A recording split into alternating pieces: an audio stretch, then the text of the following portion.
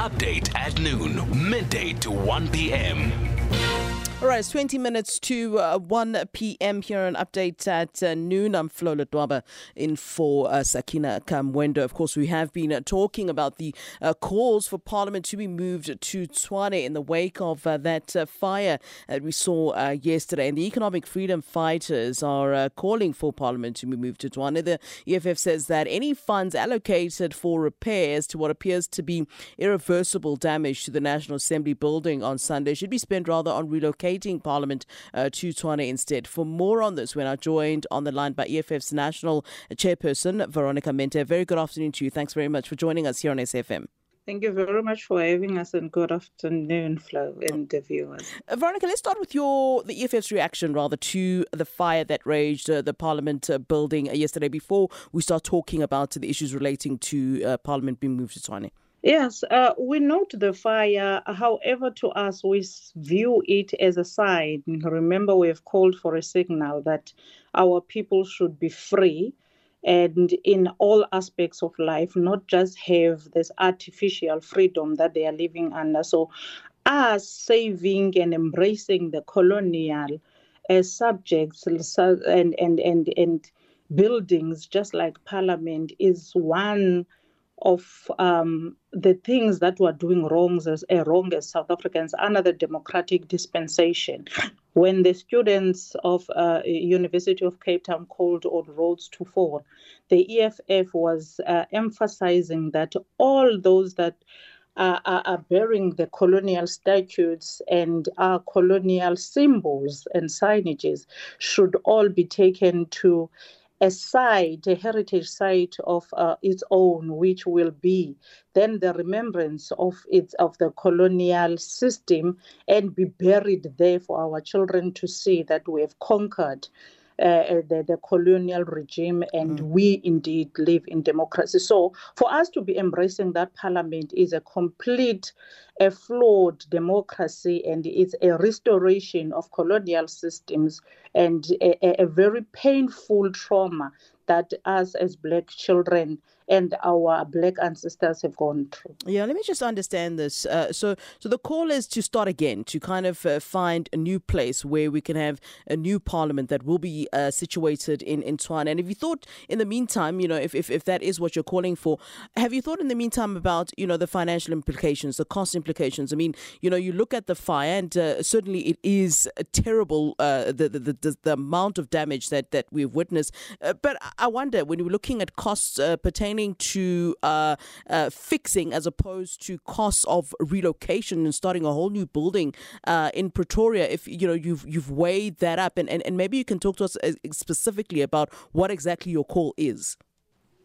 Thank you, Flo. Flo, you'd remember that the system of procurement in South Africa is a system that is designed to enrich a few people through the tender system.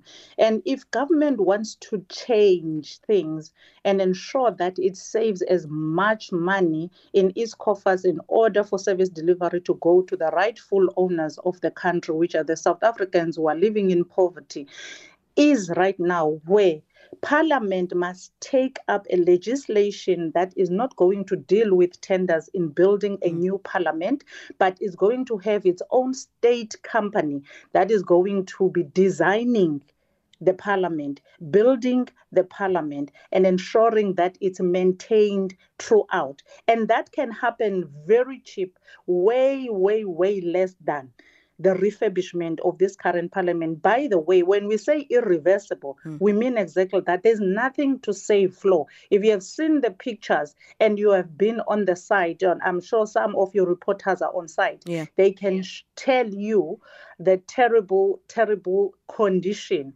that the building is in right now. So it means that they have to build from scratch. So whatever money they are going to be right now allocating to the refurbishment of Parliament is equivalent to how much they can use, and even less when they have to build a new Parliament in Pretoria, which is a central location for this country. You know, speaking of our reporters, I thought it was quite interesting. Our parliamentary correspondent, Mercedes Besent, was having a conversation with MP Phemisa Jordina, and when she asked her the question of what her views are on the relocation of Parliament to Tshwane, I thought that her response was rather interesting. She said that she hopes this, I thought this was some sort of an insinuation in actual fact about the EFF. She said, well, I just hope that this isn't a man-made or intentional act of sabotage to Parliament. Instead of responding to those calls, that was her answer. And I wonder what you make of that. She also added that this is these calls are premature and that nobody should be rejoicing. No, the call is not premature, and I would understand Phemisa Jordina. She just became a chief whip from Eastern Cape. She doesn't fully understand what was taking place in the previous administration. This call has been made in our very, very first debate of SONA by the president of the EFF. And it was, in a way, supported by the ANC. However, they had put forward the issue of cost and the issue of the time frame in which it will take for Parliament to relocate fully, simply because of what I have stated earlier on, that the tender system is making things very difficult for South Africa to progress in anything, especially when it comes to procurement of anything. It makes it very difficult for government and the public works to own its own buildings, to own its own government that is going to make sure that it accommodates all entities of the state, it accommodates all departments of the state as a public and a state department, which is assuring the people that instead of us renting upside, instead of us having other people maintaining our buildings, which is one of the things that yesterday the Minister of Public Works indicated that the valves were not working simply because we have people from outside who are maintaining our buildings. So for Phemi to say that and say that maybe this could have been orchestrated and it's a man-made issue, she does not understand where the call comes from. Even the previous speaker, Mama Thandi Modise, understood very well that it does not make sense for Parliament to be in Cape Town when the center of this country is in Gauteng, and the Cape Town is a very, very, very far province than any other province.